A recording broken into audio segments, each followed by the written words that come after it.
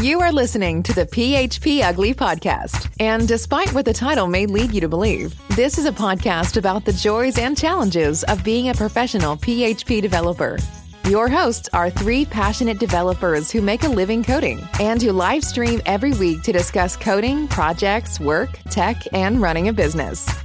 And now, here are your hosts, Eric Van Johnson, John Congdon, and Tom Rideout. You're listening to episode 297 of the critically acclaimed PHP podcast, where we embrace the elephant in the room and talk about it and love it. Just do a lot of inappropriate things with it. I didn't mean to be drinking this much before. Lot of that's not what we're doing. Patreon supporters who we're going to show you all of them, whether you like it or not. We're going to expose all their names during this podcast. This is the doxing episode. We also want to thank our sponsor, honeybadger.io, which, again, we'll talk about more later. I'm your host, Eric Van Johnson, and the two very rude individuals with me in this little trio of fun is John Congdon. So rude. That's my goal, to be rude. And Tom Rideout. I'm your host, Tom Rideout. With me, as always, Eric Van Johnson. Just got weird. Yeah, man, I don't know. You'd think we've done this once or twice before, but no. 297, gentlemen. 297. 3 away from the unattainable episode 300. Sweet. So we're going to stop at 299? We were supposed to stop at 100 if you yeah. don't remember that. If you go back to the logs. I can't see how we could possibly do this after 100 shows. So, I know it sounds weird. We're on 297. There is another San Diego-based podcast that is over 200, almost 300 episodes as well. What?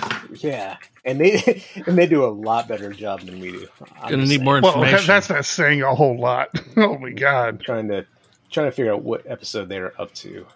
Well, what's their?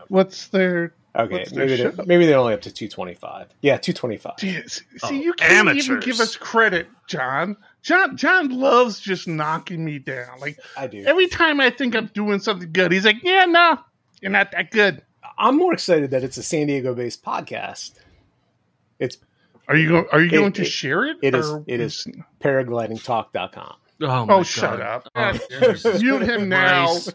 Mute him now, Tom. We're back to the two-person podcast. Yeah, Here we go. He's got just me and Eric now. This is why we kick you off the show from time to time. But he's got like 7 to 10 advertisers on that show. He gets super chats in YouTube.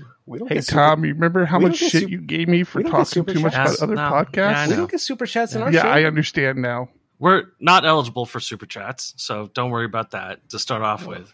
Also, does this mean that you saw the paragliding video this week? Which one? The paragliding video of the week. Is it the one where he's falling out of the sky? Yeah, he's about to die. Yeah. I wasn't going to bring it up, but that I've seen that all over the place. But yeah, it was scary. I haven't. Are you going to share it in Trello or something? Because I have no idea what you're talking about. Yeah. Do you have a secondary parachute? Of course. Well, I mean, you say of course. I'm not a class 2 paraglidist, so I don't know how this works. So basically what happens is this guy is up in the air, he does a maneuver, and there's one of the worst things that can happen is you become gift wrapped. So you basically go into your wing. Sounds pretty great to me. And the wing wraps around you. I was at a party once where I was gift wrapped. I had a blast. So there's no real way to come out of that. The guy pulls out his reserve and throws it, and it doesn't open. It just flails around behind him. It is hilarious. Somehow it comes back to him. He grabs it, and he's able to rip what's called the diaper off of the reserve. Very mature sport. And throw it back out. So, the video opens where he's about to hit the ground. Then it jumps to the part where he gets gift wrapped and he's falling. But in the end, he rips the diaper off.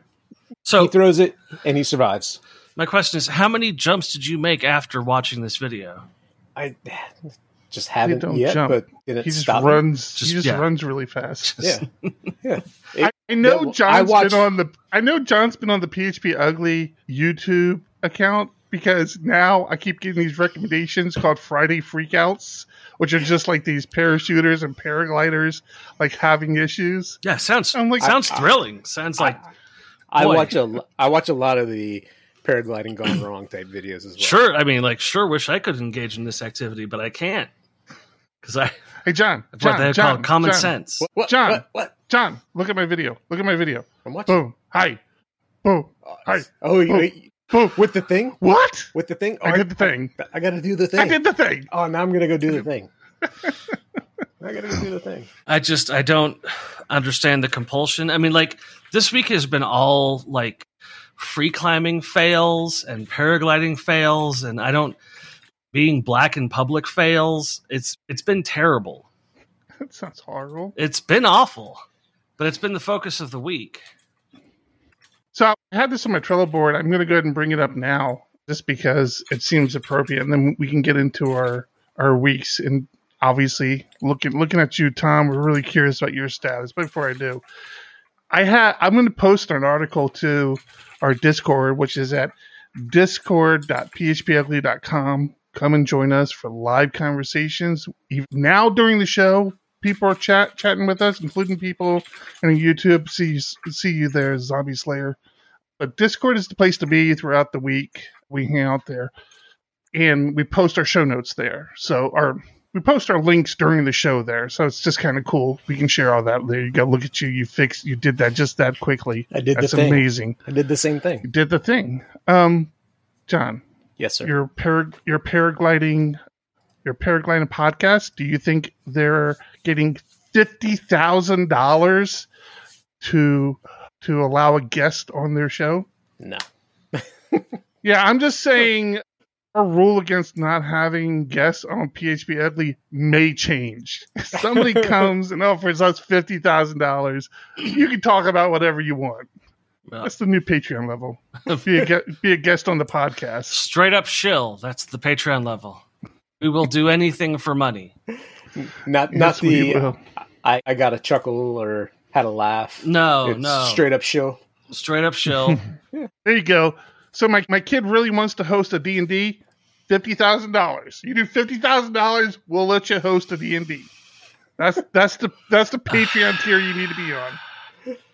I dislike that so much that I will shed a tear while cashing the check. All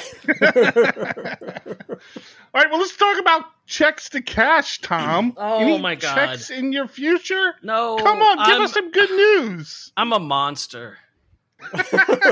Okay. That's the good news. There has been Are you talking about Monster.com? Are you on that now? No. There's been discussion in the past. Oh, there, John. There's been discussion in the past about my questionable ethics regarding leveraging one offer against another. You wouldn't do that, would you? It's come up.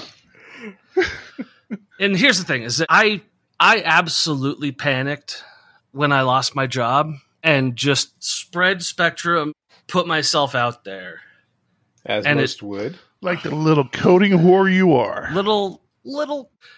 Okay, so also I've made mention of the podcast many potential employers. So calling myself a little coding whore, not in my best interest right now. I apologize immediately for my colleagues' behavior. I've got a lot of offers that I have zero interest in. Hey, that's better than having no offers that you're really hoping for. Right, but I'm so not good at disappointing people. So because you had no problem disappointing us. Due to a previous incident where I disappointed my friends and they never fucking let it go. So hey, at least you didn't get us fired. Well, give it time. Give it time.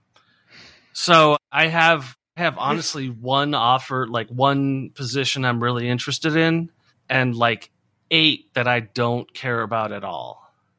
And the 8 are on my ass. And that's fine. And recruiters are they 8 offering you more?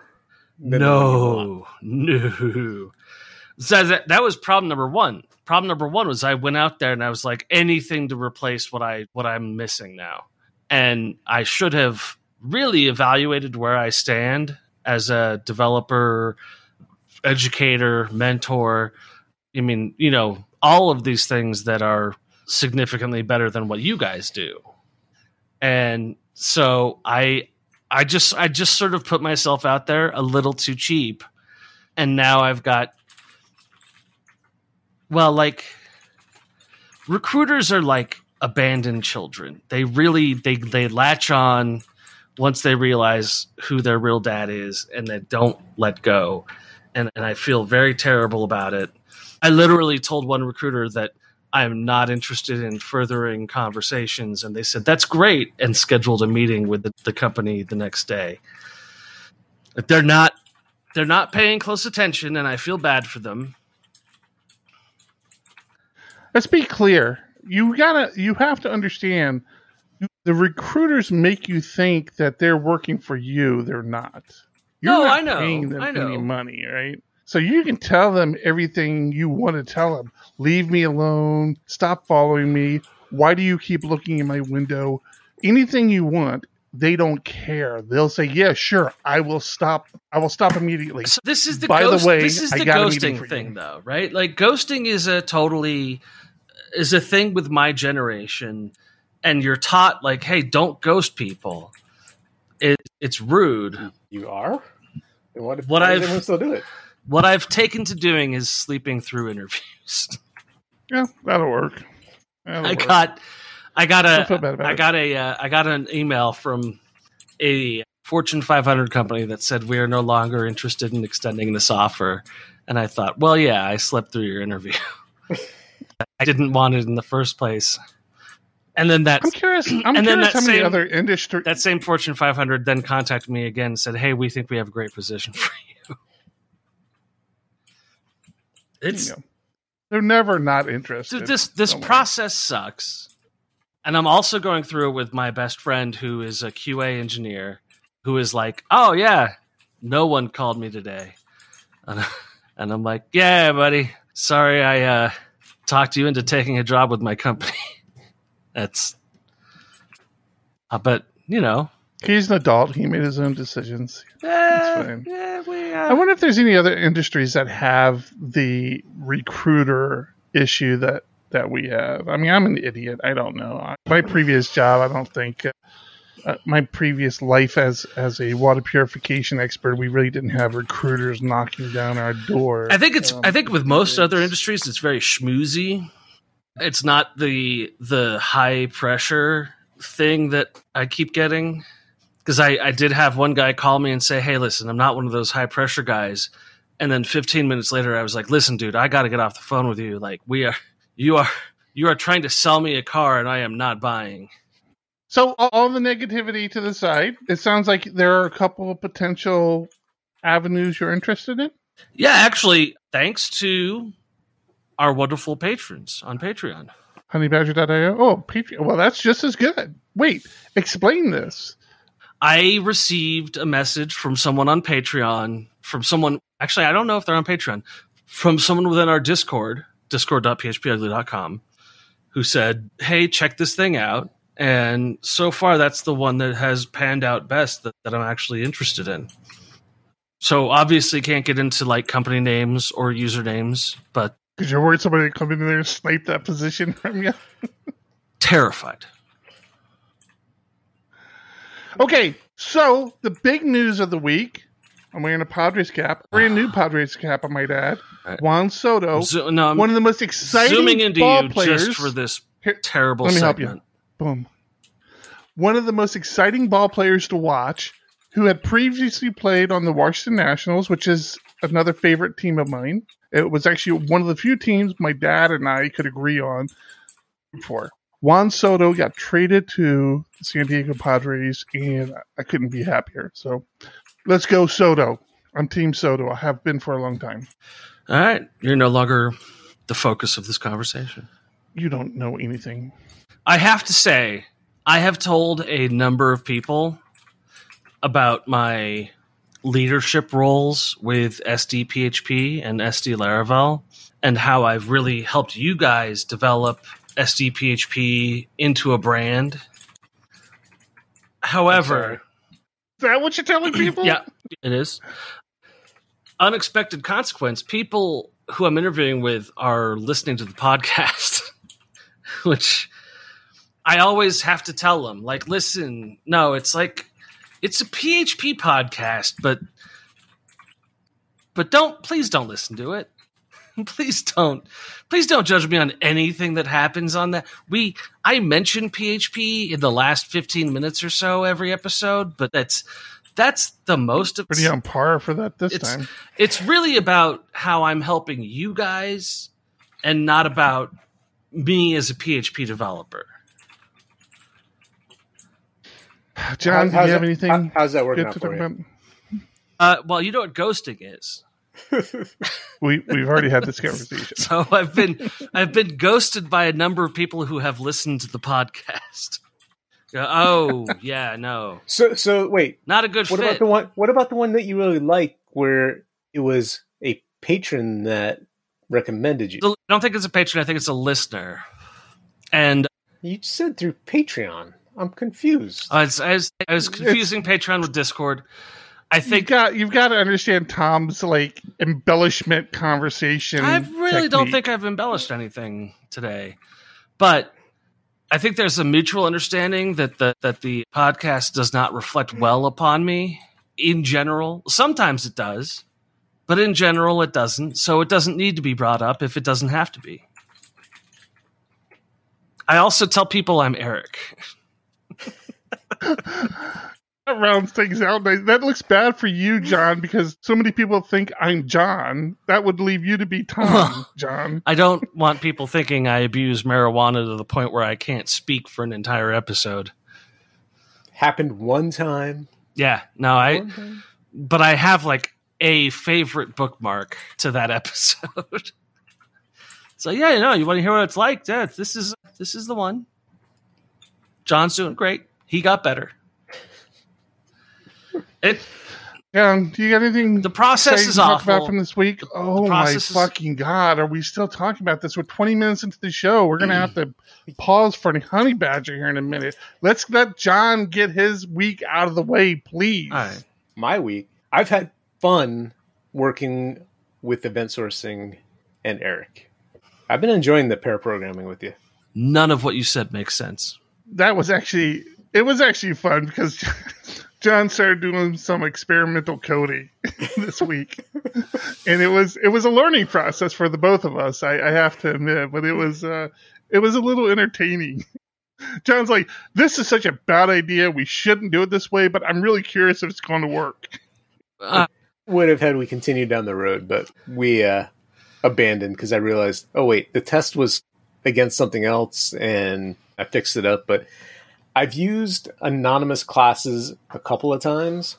So I was like trying to crowbar an anonymous class into this test, trying to just see if I can make it work. But it's hard when it's like all the thoughts are in my head and I'm saying, no, type this, type that, go 7 lines up and do this and do that. So I'm like trying to remote control Eric into typing, but at the same time, like I don't know if it's going to work, so I'm trying different things. I'm trying to show Eric something I don't think he'd seen before. So you're like, what are you talking about? So it was just a lot of things coming together, and then we ended up abandoning it. Well, so was this like a prototyping session? No, it was in the event sourcing code. I had a test that was working, and I think a bad refactor happened where I'm not exactly sure how it happened, but I newed up an object in my test because I was testing that object, and then all of a sudden, through some refactor, it had changed. And I want to say PHP Storm refactor tool caused it, but I'm not sure how because I use it all the time and I never have this issue. So I don't use PHP Storm. Again, I use it all the time and I've never had the issue, so I'm not sure what happened there. What were you using for pair programming? I mean, like, are we talking you've got Eric's ridiculous relative line count thing?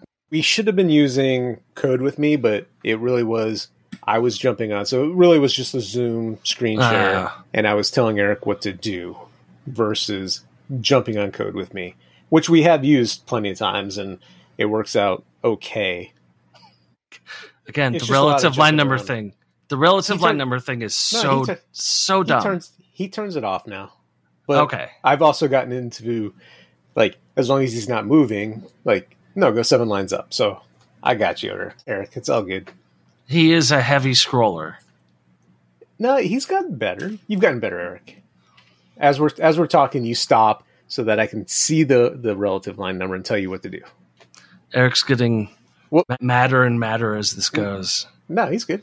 No. What was your experience with it? Who are you asking? Eric. Well, I didn't do it. With the event sourcing. I mean, continuation of the peaks and valleys, like I think, you and I both kind of had that feel, or I felt like it was a shared feeling of a lot of things coming together this week. And, we're kind of getting over a little bit of a hump. My opinion hasn't changed that much. I still want to do it a couple more times and a couple other projects so that it's not such a struggle for me to understand. But yeah, I mean, you definitely feel like you're programming on a different level when you're doing this sort of stuff. Like I said, I couple that with the whole concept of value objects and single responsibility. And I mean, we're not just doing event sourcing. We're kind of bringing a lot of kind of approaches into this project. And it's that whole package is starting to feel good. Like now, just seems like doing like a normal CRUD app is like almost a step back. Not to say there's anything wrong with it. Like, event sourcing has its place and CRUD apps have their place. But like, yeah, it's just, you definitely feel like that you're doing some. So you're getting that comfort stuff. level. Yeah. And the other thing we don't talk a lot about on this project, we don't share a lot about on this project. Yeah, the event sourcing is definitely the hands-on coding kind of architecture or implementation kind of paradigm shift that I'm going through. But the architectural conversations that John and I are having about this particular app, and I know I'm being vague, and I have to be vague. It's a client's app and blah, blah, blah. But the architectural conversations that we're talking about and our approaches to implementation is something else I really have been enjoying. Like, I really feel like we're thinking on a different level with how we're implementing this. And this is assuming everything works out, right? I mean, if it doesn't work out, we're just idiots who just didn't do anything for a couple of weeks. But like, we're delivering things. I've had conversations with the client we're working on it, and we're already delivering things that the client had not anticipated, and the client feels is a major game changer for what they're wanting to do. Mm-hmm. And that just feels good. It all seems very achievable. Like, it's not simple stuff, but the approach we're taking with the event sourcing and the kind of abstracted approach we're taking with the code, it's all going to come together. It's going to work, and it's going to be great. And I think it's really something that the client's wanting, and that's just really exciting. I just want to get there, just to kind of let them say, yes, this is perfect. The thing I'm really enjoying about it, it's my first greenfield event source project. Decoupling our mind from the database, because as developers, we are so focused on what the database looks like, where when you can focus on the class that you're working with, or aggregate, when you're just building up the state of your application and not thinking database, to me is freeing. And I don't know if you've gotten to that point yet with our discussions, but taking your aggregate, building up the state of all of the pieces within it, and not worrying about how you're going to persist it at this point, to me, is a game changer. I'm getting there. I have to. That was one of the things I had said that you were just kind of like, whatever. I'm like, no, I thought that was like really important, man. Because we've gotten to a point where we are persisting data now. So we're like, okay, we need to persist this data. So the whole concept is that the state of the data and how the data is getting in that state is all part of the event sourcing, right? How did this object become that object, and how was this added, and when was that, blah, blah, blah, whatever. Then when you want to do certain things to the data, you will persist it out to a table. You'll project to do things. Right. Project it. We're not calling. I mean, well, because we are persisting the data. We're persisting the events. So you are persisting as you're going. Yeah. We just up until this week, we weren't projecting it to traditional tables or read models that you're going to query. So I think that's so the we difference. did that. We did that this week, and you don't have to project everything, right? You just project the specific data that you're going to want to do something with. In this case, like make searchable by a client, right? I mean, it was not anything mind blowing. But when I was doing it, I was like, well, shoot, how do we track to make sure that this projected data is actually current? And then I remembered, looking through the event sourcing stuff, that the events have a version associated to them. So every time an event happens, it versions it. This is very similar.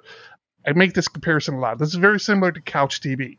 Every time CouchDB does something to a record, it versions it. So you can see what version that record is at. Well, you can do the same thing with event source. Well, you're talking about that eventual consistency thing? Well, that's different. No, it's not that's a different concept, but yes, that's similar. So you can get that version from the event store. So when the record's updated, you can grab what version that record's at. So I'm like, hey, this is what I'm going to do. The data that I projected out, I'm going to attach the version to it. So if there's ever some discrepancy of whether or not the projected data is actually the current data, we would be able to tell by looking at the versions. And I'm like, yeah, John, I just went and did this. And John's like, whatever. Like, you asshole! I was really proud of that. I think it was awesome that you found that data and you were using it for a reason. There's nothing wrong with that. Well, I mean, what I use for a very specific reason. What is that? What would that be? This episode of PHP Ugly is sponsored by honeybadger.io, the web developer's secret weapon. Honeybadger offers exception, uptime, and cron monitoring all in one place, and it is easily installed into your web application. Deploy with confidence and be your team's DevOps hero. Their list of features can fit a team of any size. Are you just starting out? Have a fantastic free plan for life that you can use while your traffic is low. Are you an established business? Perfect. You should have a system in place to alert you to errors in real time, not finding out when your web visitors complain, if they ever do. In addition, their third-party integrations will let you connect some of the most commonly used alerting services so that you can know at a moment's notice if things go wrong. Head over to honeybadger.io to sign up for a free account to get started. And while you are listening to a PHP podcast, Honeybadger supports so many languages including Ruby, JavaScript, Elixir, Python, Go, and so many more. Head over to honeybadger.io and start your trial today. Thank you, Honeybadger. Thank you, Honeybadger. Thank you, Honeybadger. Honeybadger, not only a sponsor, but a product we use every day in the real world. Honeybadger.io. I swear to God, I thought you were going to say victim. What? Not only a sponsor, but also a victim. Well, yeah, maybe. They're dealing with our data, so. So possibly. I got access to something that I had actually totally forgotten was even a thing. Okay, we said we weren't going to talk about this. JetBrains sent me an email saying, hey, you now have access to Fleet. Go to your toolbox and download it. The fuck is Fleet? I'm like, fuck. That's what I said. I'm like, fuck is Fleet? I don't remember what a Fleet is. Yeah, Fleet was a thing everybody was excited about. Fleet is this the new IDE? Well, yeah, exactly. It's the new IDE. It's not the reskin of existing IDEs that I've been using for the last month or two now. It's probably been a couple of months. I've been using PHP Storm like daily with the reskin. Fleet is actually a different IDE editor that's meant to be more of a general purpose IDE editor. So like VS Code. I'm sorry. I take this back. I take that back. Meant to be more of a general purpose editor, not an IDE per se. There's a button you can hit that activates the IDE functionality of it. I don't like any of what you're saying. Yeah, I have to be honest with you. If you've listened to the show long enough, one of my big caveats with using any editor is that it has to have Vim bindings. It's fucking cheating. It has to have Vim bindings. Oh, Vim bindings. And this thing, Fleet, unless I'm mistaken, I didn't see any way to do any sort of plugins, much less any sort of Vim IDE implementation. So I played with it for a little while, and I tell you, after playing around with the new UI for PHP Storm, my interest in Fleet had fleeted away a little bit. I just didn't really have a lot of excitement around it. I still think there's a need for it, right? People like VS Code people who have one editor for multiple languages and all sorts of weird things. That's the audience Fleet is looking to target. It's not for me right now. I don't know. And even if it did have Vim bindings, I'm not sure. Well, I thought it was supposed to be a complete rewrite, so it was supposed to be faster, better memory usage, like all of that. So that's the thing. It might be. Like I said, I honestly couldn't use it that long. Without Vim bindings, it's just not functional for me personally, right? I agree with that. It might be very fast. I don't know how it compares to VS Code because I don't use VS Code either. So yeah, it's a thing. They're still working on it. They're still letting people in. I'm sure it'll get there eventually. Exactly. And like I said, there was a way to do plugins. I just didn't see it. And so you just got access to it today? No, it was last week. I got access to it. So I had fun today. Eric and I have decent machines. Like the processors are good. We have plenty of memory. There are no MacBooks, but yeah. I'm dealing with a decent sized PR, and we're using PHP Stand for static analysis, which is fantastic. I have another developer that figures out I just figured out how to do PHP Stand with a baseline. So you go to your develop branch, you get a baseline file. Now, when you rerun it, you're going to see only the changes between the baseline and the PR you're working on, which is fantastic. Oh, that seems very helpful. Yeah, that seems very helpful. Yeah, it's that came up in the Discord channel a while ago. Did it? I missed that. So anyway, last night he gives me 40 issues with my PR, which is great. I start knocking them out this morning, and I'm like, hey, how do I run this again on my own so that I don't have to bother you with it? So he gives me everything. It says, here's the command you run to do it. And I'm like, great, let me run it. I start it up, and I don't hear anything with my headphones on, usually. I all of a sudden hear the fan on my computer go, bzzz. I'm like, what the heck? I'm like, all right, I'm going to walk away for a few minutes. I come back, my fan is still cranking. And I'm like, this shouldn't take this long to run. What the hell is going on? I kill the process because everything is going really slow. I ask him, how long does this normally take on your machine? He goes, well, it depends on your hardware. I'm like, I've got a beefy machine. That shouldn't be an issue. Well, it runs about 1 minute and 45 seconds for me. I'm like, what? What the hell's going on here? He goes, well, after you run it the first time, it's heavily cached. I'm like, okay, so that must be the issue. He clears his cache and runs it again. 6.5 minutes all in. I'm like, something is wrong. I have HTOP running. I fire it up again. 100% know what's wrong. I'm going to challenge you to that in a second. Immediately, my fan cranks up. I watch my machine go from 20 gigabytes of memory used to 64 gigabytes of memory used. And all my processors pegged, and I can barely do anything. Like, I move my mouse and it moves like a quarter inch on the screen. Yeah. All right. So what do you think the ultimate issue was? Virtualization. Nope. I'm going to go with you're not using your GPU. Nope. Damn. I tried. I finally got that process killed. We tried a bunch of things. And finally I'm like, you know what?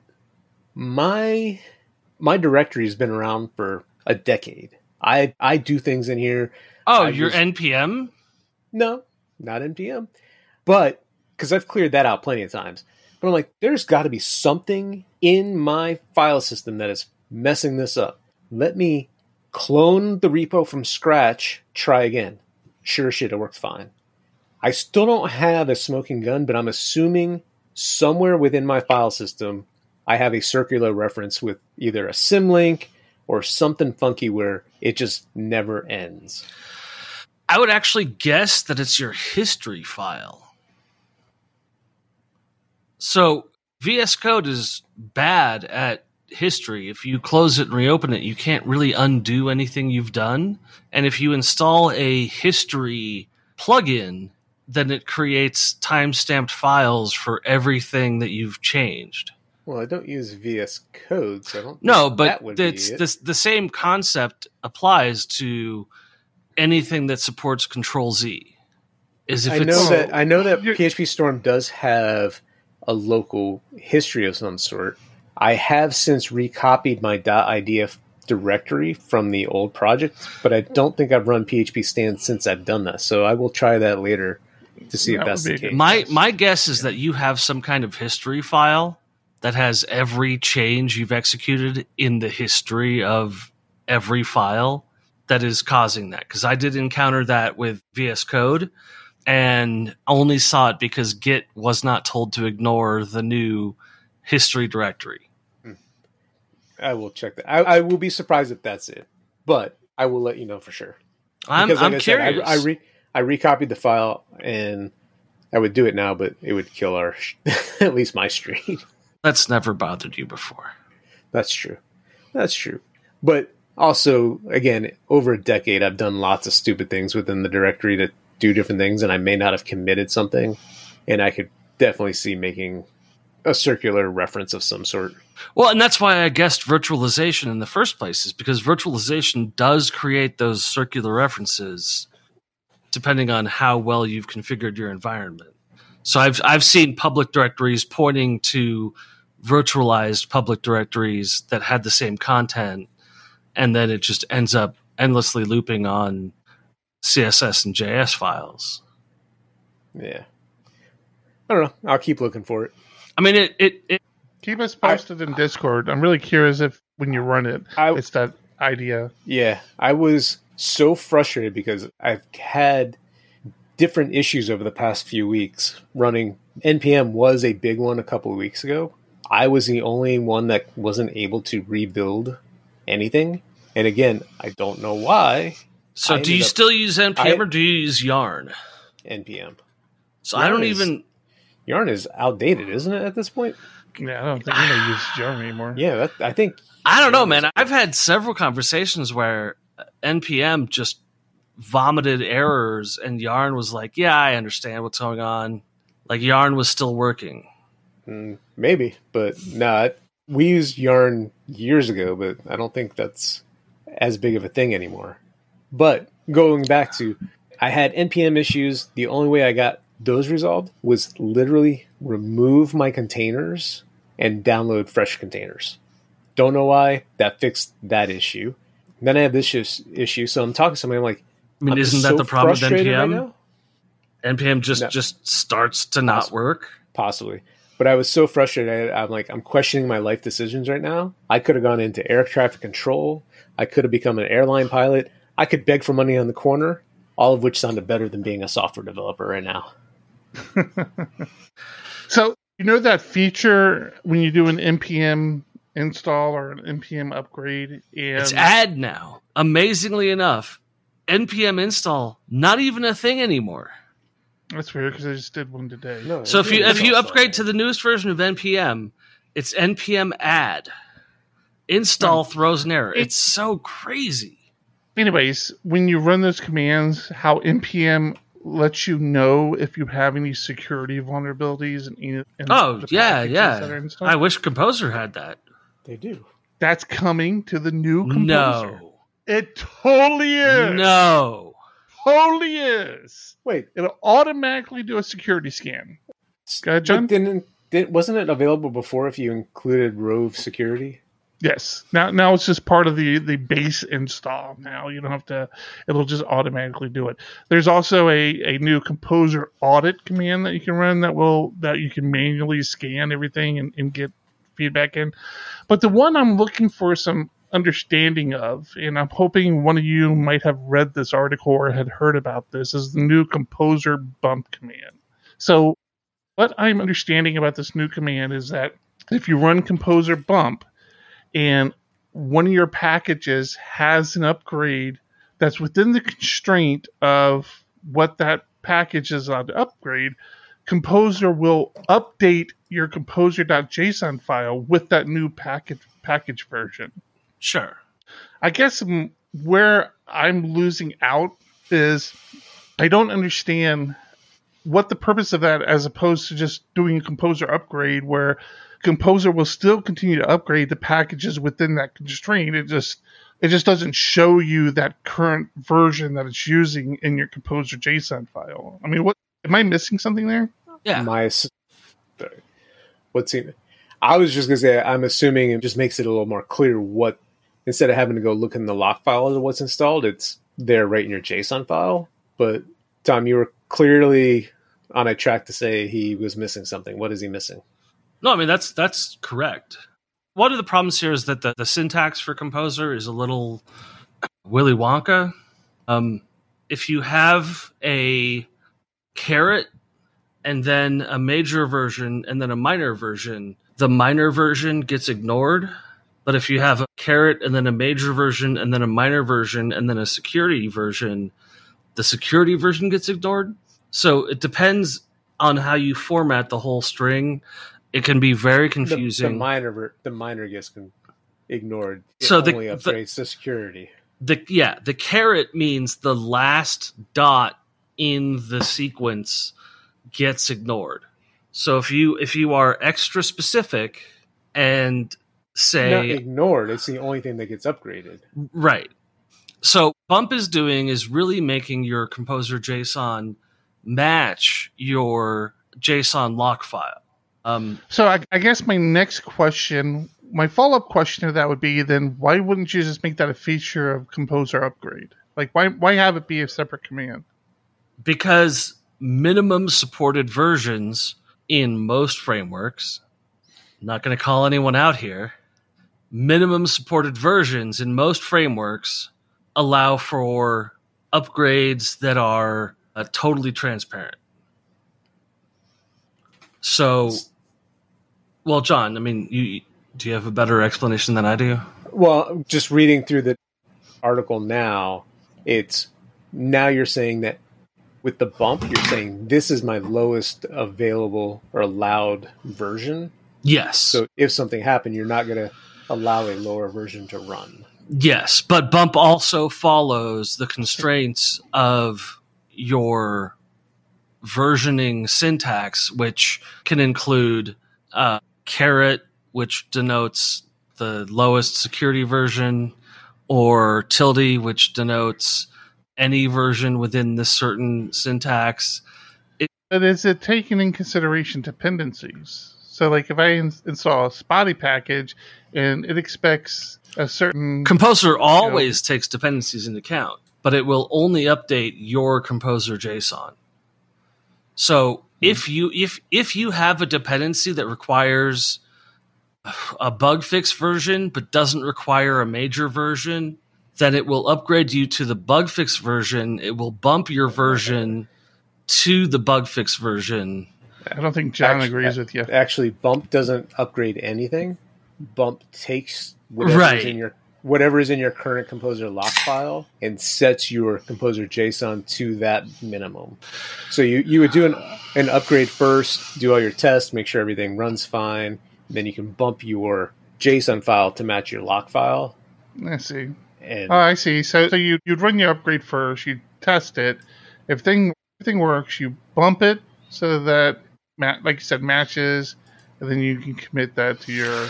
Yeah, so the exact text here is Composer bump updates the Composer JSON with new version numbers, but only within the allowed major minor patch limits. So it actually doesn't require the lock. No, but it actually doesn't require the lock file. This will just update your Composer JSON. It specifically says requires a lock file. Or it does. John, you didn't let Tom finish talking. Here, I added another link into the show notes. I'm not seeing that. Thank you. I just added it in. I don't know if pasting it directly into the show notes works, but that's it will. It just takes a minute for the bot to pick it up. Dick move, but I'll accept it. So okay. Go ahead. One more thing. I was just going to say from the link that you posted, Eric, I got to the link that I just posted. Okay, cool. I like the other stuff a lot more. The audit command, the security scans, but then we get even further into like packages that recommend -dev, packages that are outdated is a big deal. So like now if I'm installing things through Composer, it'll look it up on Packagist and say, hey, this person marked this package as outdated. There's a new referential package you should use instead. Like there's a lot of features here that aren't that one that apparently I don't understand. Okay, we're going to move on. I got some bad news for you. It's pretty much what you do. If you use GitLab plans to delete dormant projects of free accounts. So if you have projects on GitLab and you're on their free tier and that project has sat dormant for over a year, they're planning on deleting it.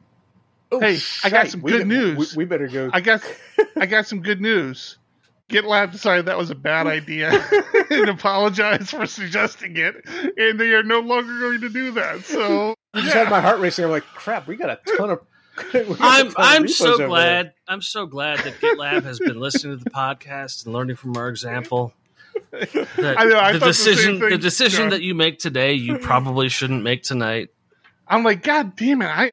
How expensive is GitLab? Maybe I'll just pay for an account just so I don't have to worry about that. It's easy enough to clone and then move to something else that we're already paying for.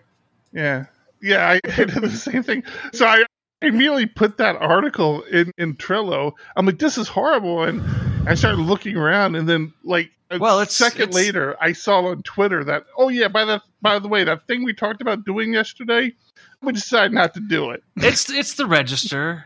We don't like the register. No, it was on Twitter too. I think GitLab's posted on Twitter where they said that they you know what is difficult but entirely worthwhile. Honeybadger.io. What? Becoming a patron on Patreon. It's a new month. It's a new Patreon screen. This is why you want to watch the show, just to see our wonderful Patreon supporters in the beautiful screen that they're on. That is a updated list, by the way. Let go of some riffraff. It happens. Sometimes you just gotta. Oh, that's a problem. Well, that's embarrassing. Who didn't do that correctly? Oh crap! I think that was my fault. I do always love at about 1:00 in the afternoon. Oh, no matter what you do, do, messages Tom, from Dropbox. Let this keep playing. Jesus. I mean, I can't. There you go. Did you just hit the wrong button? What happened? No. It's the little film. I have to copy the whole thing. It's a whole process. You guys don't appreciate all the work I put into this. You really don't. There you go. I paused it so that your embarrassment isn't once again brought to the forefront. I'm fixing it. I'm fixing it now, so it won't be an issue moving forward. We are extraordinarily grateful to our patrons, to Honey Badger. Tom's especially grateful if he gets a job from you guys, so thank you. Oh, wait, no, I'm sorry. You clarified it wasn't our great Patreons who helped you get a job. It was just somebody. No, it's somebody. If you're wondering who ruined it, it's Eric who ruined it. I honestly forgot. Because that's how you started off. And I saved a thing just for you on our Trello board. Thank God. Artisan Tinker in Vim with Tinker Ray. Yeah, I'm sorry. I'm not going to be excited about this. Do you want feedback on it? I mean, I So did. so honestly, I did. for me, you're right. No, It's fine. No, listen. It's fine. Listen to me. Listen freaking to me for a second. So first thing, this uses that spotty service X-ray, which I don't use. But to further expand on that, for me personally, when I code using Vim, running Tinker is not an issue for me. Like with my configuration, I bring up this little floating terminal. I fire up Tinker, and it's in there running. It really. So it's great. What is Spotty's package? Because we had signed up for it at some point, right? Did we? Oh no, we purchased that event sourcing tutorial or whatever it was, and it came with X-ray. Now the tickets archived. You can't even put it in the discussion points. X-ray. So the person who created that is actually really fantastic Vim, a Laravel developer who uses Vim frequently. So yeah, I mean, I don't use X-ray, so I didn't care. And the concept of running Tinker in Vim is just not that difficult. So again, didn't really care. But yeah. Yeah, if you're excited about Control Z and you type Tinker, you're done. You're good to go. It said Vim in the title, so I put it on there thinking that I would somehow be respected for acknowledging that Vim is a thing. I apologize. Moving on. I told myself... Maybe I'm wrong. Actually, maybe I'm wrong. Maybe. So... Just a chance. I thought this Laravel Ray was a spotty service. Because, like John said, we kept getting emails about it. Hey, you haven't used your free trial, and I'm like, I don't care to use it. It looks like there's also a package out there. Can we talk about the state of Laravel 2022? It's a desktop app for Mac OS. Ray is there's so many reasons why I wouldn't be using that. Ray is a beautiful, lightweight desktop app for Mac OS, Windows, and Linux that helps you debug your Laravel application faster. Yeah, that explains it. If only your ad reads were so good. I think my ad reads are pretty good, damn it. Well, they're all... So how's this... Oh, this is for debugging. So this is different than Tinkerwell, which is a desktop app for Tinker. It is different. Which runs on Linux, by the way. I have installed that. I don't use it because I haven't figured out how to use it with Lando. But, it's just not that big of a deal for me. Yeah, glad I brought it up. The state of Laravel.com has released their 2022 survey results. Have you guys read this at all? Negative. No, but Ray is looking pretty cool to me. Anyway, go ahead. What's wrong with you? You know we do a podcast, right? We do? The survey... I thought we were just talking together. Survey is kind of fascinating. But for me, mostly because of the first result and the last result. Okay. The first result is how many people completed the survey. Down 42%. This year is down 42% from last year. To be fair, this year people can go outside and do things. Last year people were just looking for things to do. But then you look at the last result, innovation speed. The question was, the Laravel ecosystem is changing / innovating too fast. And it is the only question that has a footnote that says, I'm pretty sure people misunderstood the question. Wait, where does it say that? This is the last result. There have been comments indicating that the question may be misunderstood by participants. Why? How would that be? How would that be misunderstood? I'm wondering. How would somebody misunderstand? I'm not sure, but this is the question that was relevant to me out of the entire survey because I did the survey. Sure. And the question to me was, is Laravel fucking up by moving too fast? And the answer... That's not the question exactly, but yeah. Sure, but the answer was overwhelmingly yes. 50% I would say, yeah, a strong 50% agree, yeah. Half the people 50% agree. 30% were neutral. 30%, only 18% disagreed. So so it is, everyone has to decide for themselves how to weigh these numbers. So you're going to weigh it in the favor of how you feel. Right. So, like, the only That's the way question... we need to do our surveys in the future. Exactly. So everyone can interpret it to fit their needs. Pretty sure they didn't understand what I was asking.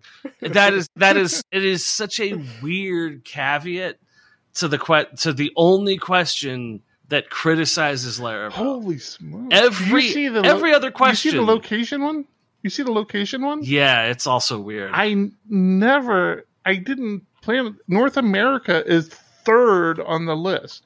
Europe and Asia is. The question is, what continent do you live on? So these are the people responding to the survey, and overwhelmingly, Europe is ahead. Like they're 49% as of this year, and Asia is at almost 20%, 19.5%, and then America is only 14.5%.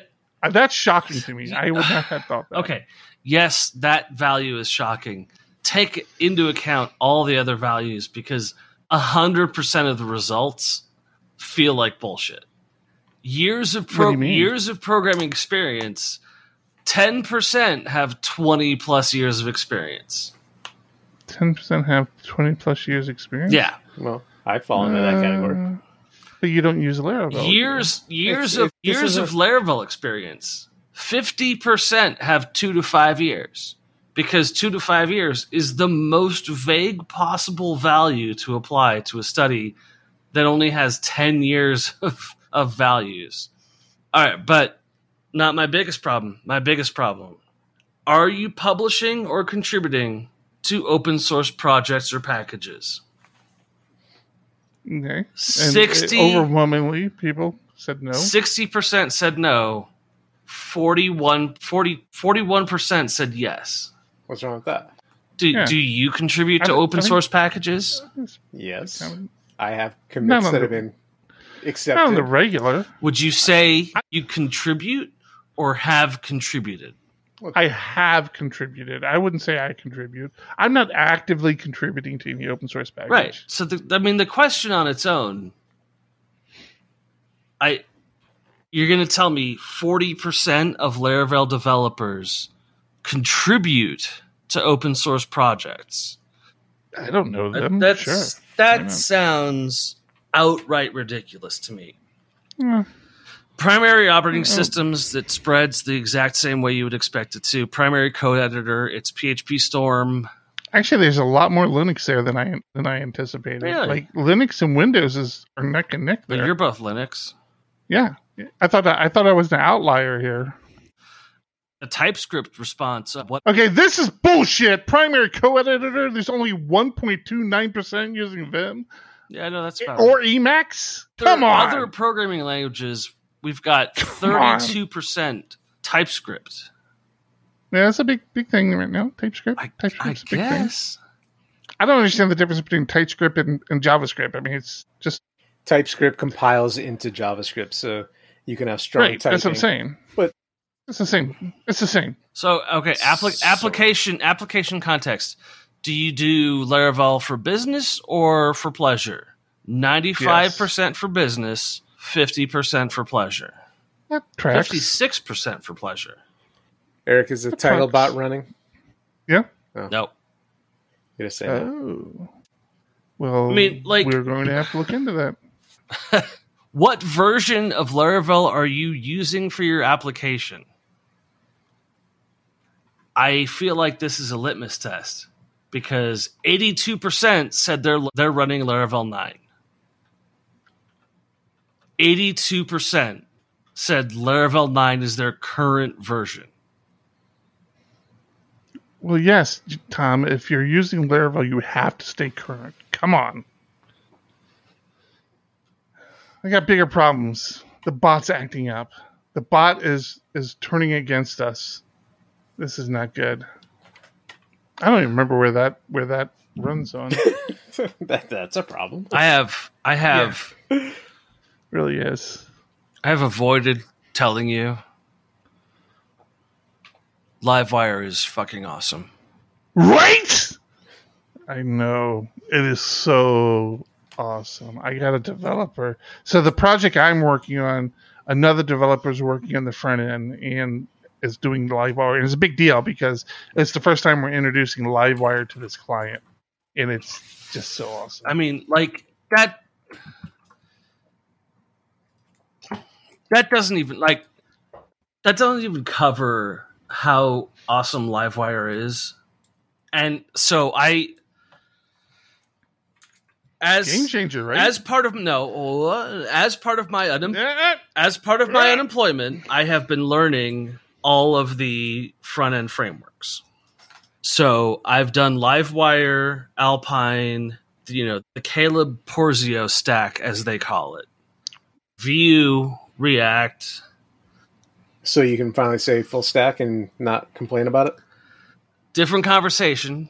I actually had an interview where they said, "Are you full stack?" And I said, "I can do JavaScript and PHP, but if you ask me to do CSS, I will literally quit that day." And he did not like that answer. Yeah, future employers don't typically like to hear that sort of. Well, but he then emailed me later and said, "Oh, I understand." But I feel like added that to the story to make yourself sound better, whatever. Well, I know I am better. I am the best.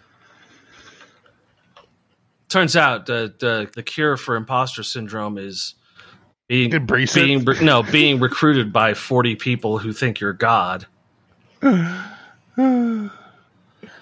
Livewire, I was stunned by the considerations that were taken. The debounces, the persist stuff. I mean, it's all stuff that's part of Alpine that I learned later. Alpine does this natively, but Livewire includes all of this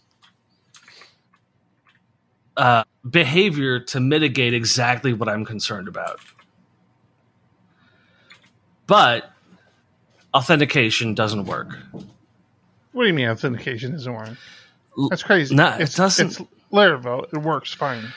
You're not doing it right if you think it doesn't work. So I'm very used to request objects, and Livewire totally circumvents the concept of request objects. No, that sounds like a you issue, not a Livewire issue. If you look up authentication for Livewire, it's basically like the shrugged shoulders emoji, and it's like... Oh, it's just using Laravel's stuff. It just says there's stuff, but like model persistence. My huge concern with Livewire is authentication, because it does not really. I don't see any issue with authentication. Really doesn't cover authentication. No, the way that I would want it to. Well, that might be the case. It might not do it how you expected it to be done, but it handles it just fine. It handles it under the assumption that you have the Spady authentication package installed. No, I don't think it does. I will disagree with you there. Alpine, on the other hand, I'm in love. I'm in love with Alpine. I spent 20 hours learning Alpine. And that's pretty much everything there is to know about Alpine. Yeah. And then so I went from Alpine to Vite. How do you compile Alpine assets? How do you separate them? How do you persist models between things? And I ran across a kind of a funny article called How to Optimize Laravel Application Performance, who was written by the creator of Laravel News. This article was published 2 days ago, and one of the main topics of discussion is learn how to use Laravel Mix, which is no longer the standard for Laravel. Are you sure about this? Yeah. You need to show me a link. It's in the how to optimize Laravel application performance. And quickly gets into how do you use Mix to bundle things and process your files faster. It was written by, God, I can't get the name now. Just moved it over. It was written by Eric Barnes, yeah. The creator of Laravel News. Yeah. The creator of Laravel News, and it was released August 1st, 2022. It was released 1 week after the announcement, or 2 weeks after the announcement that Laravel Vite is the new thing. And I just thought that is such a perfect example of like, hey, these results don't seem right. So reference previous surveys we've performed and judge it with your own eyes. Listen, they have the catch-all on this. The dude, Laravel iterates quickly. Sure. The dude obviously spent weeks writing this nice article. And right before he released his article, Laravel came out and said, hey, Mix is dead. Vite's the way of life now. And I'm like, imagine the crushing feeling where he's like, fuck it, release the article anyways.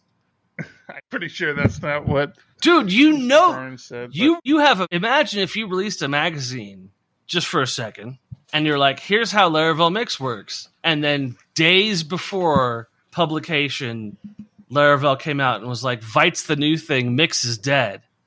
Like, obviously, fuck you. Fuck you. A minor release, and now you're telling me that the CSS compiler is different than the one I just spent weeks writing an article about, how to optimize, how to do it right. No, this article came out August. It's literally a paragraph in this entire thing. Oh, and do you think he 2 paragraphs? You think he didn't spend a week getting that paragraph exactly right? No. Just to find out I don't. that Vite is now Vite is dead. New best friends with Laravel Mix. The whole dude, it's so upsetting. I thought Vite was an option. It's not a requirement, is it? Oh, it's currently an option.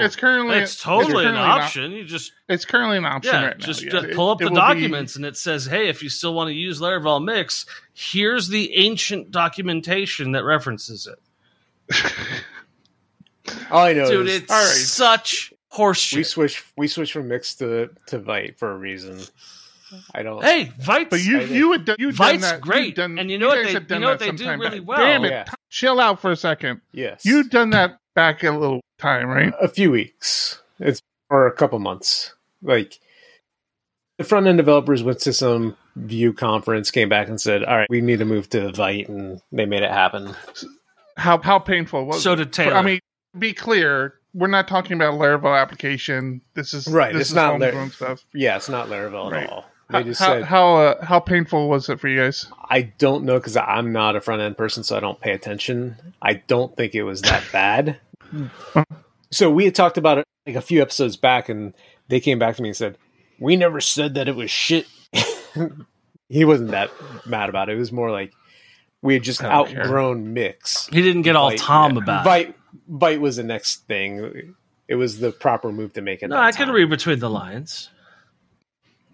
I was saying, John, you missed this. I was just saying, 1 week after Vite was announced, the new default, the creator of Laravel News released an article that was about how to use Mix to improve performance on your application.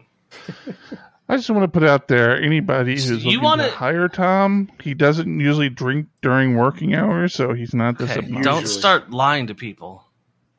Dude, I'm honestly trying to help you here.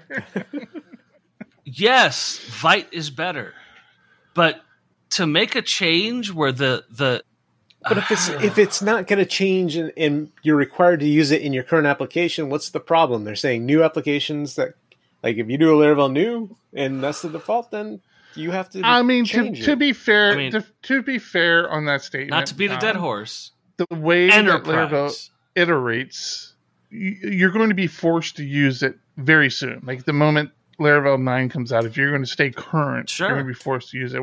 I mean, this is a real world issue for us, right?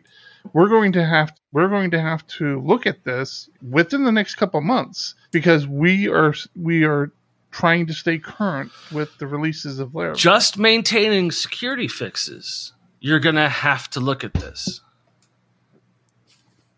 because All right, that's it. That's enough talk on Vite. That's enough talk on everything. What, Tom? What else do you have? What? Well, I found a new thing that I'm very interested in. Stack Overflow or Stack Exchange has a code review section. And this really gets my goat. Like this, I am on top of this. Do you have a link for this? I'm not seeing a link anywhere. Literally in the Trello board. It's the big question mark thing, Q. New PHP questions? Yes.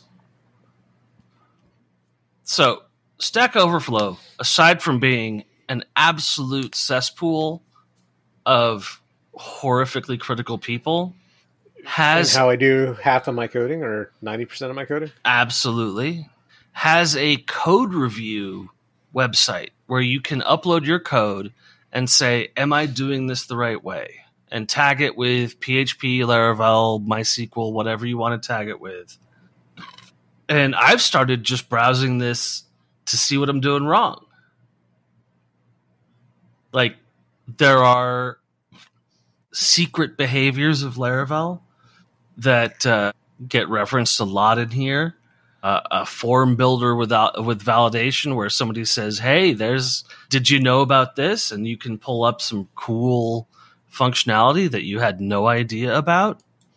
I love this because this is always posed as a question that is working, but could it be better? And you get a lot of experts that are saying, yeah, you can take this 20 lines of code and boil it down to one line of code, and it makes sense. This is such a great learning resource if you're interested in something specific. There are also bounties. So if you do know something, you can say, hey, I know the best way to do this. I'm totally willing to help. I'll get points for it. But there's great stuff here. I'm not impressed with the first couple I've clicked on. So anyway. Well, you have to look at the answers. There's a lot of not impressive code as the question or as the code review, but the answers, somebody taking 20 lines and making it a one-line solution and saying like, hey, this is PSR 12 and here's how you reference things correctly, that's cool. Yeah, but these things are answered. When was this answered? 2 days ago. And they're saying use doc blocks for saying, hey, this is a string, this is an array. No, we have type hinting now. You don't use doc blocks to do your type hinting anymore. Yep. Maybe you should type that in there, John. Yeah. You'll get points. Yeah, you get points. I don't want points. Well, I want people to come to PHP Arch for their. I literally live for points now. Yeah. All I have going for me. Told you, write an article. We will give you money. We will pay you to write an article. It's like Stack Overflow, except it's real money, and you become a truly published author because you go into a printed magazine. Well, I'm already a published author. Looks great on the resume. I've also managed several user groups, and the August issue is out as of a few days ago, and great one. It is. Boy, we hustled. What's your headline? I forgot we haven't talked about. What's your headline topic? Our feature article, is that what you're asking? Fine. Yeah. You're going to love this. Converting a relational database to a graph database. Oh, I do like that. That's one of the feature articles. No, I do really like that. The other feature article is using Vim. We talked about that last week, though. I had already spoiled that one. Yep. And one of the better articles in the magazine, and if you're interested in what's in the magazine and you're not subscribed, there is a podcast over at PHP Podcasts, PHP Architect called PHP Podcasts, that kind of gives you a little bit of a hint. We don't give away the magazine, but we'll let you know.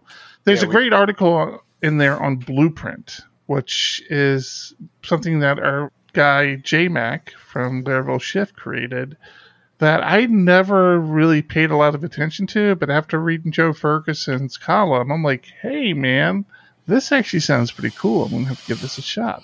So, good stuff. All right. There. With that said, if you're not a subscriber to PHP Architect, you should think about doing that. One thing that's often missed, and I am going to continue to hammer this home to people, when you subscribe to PHP Architect, our entire back catalog opens up to you. So you get all the magazines from the beginning of time.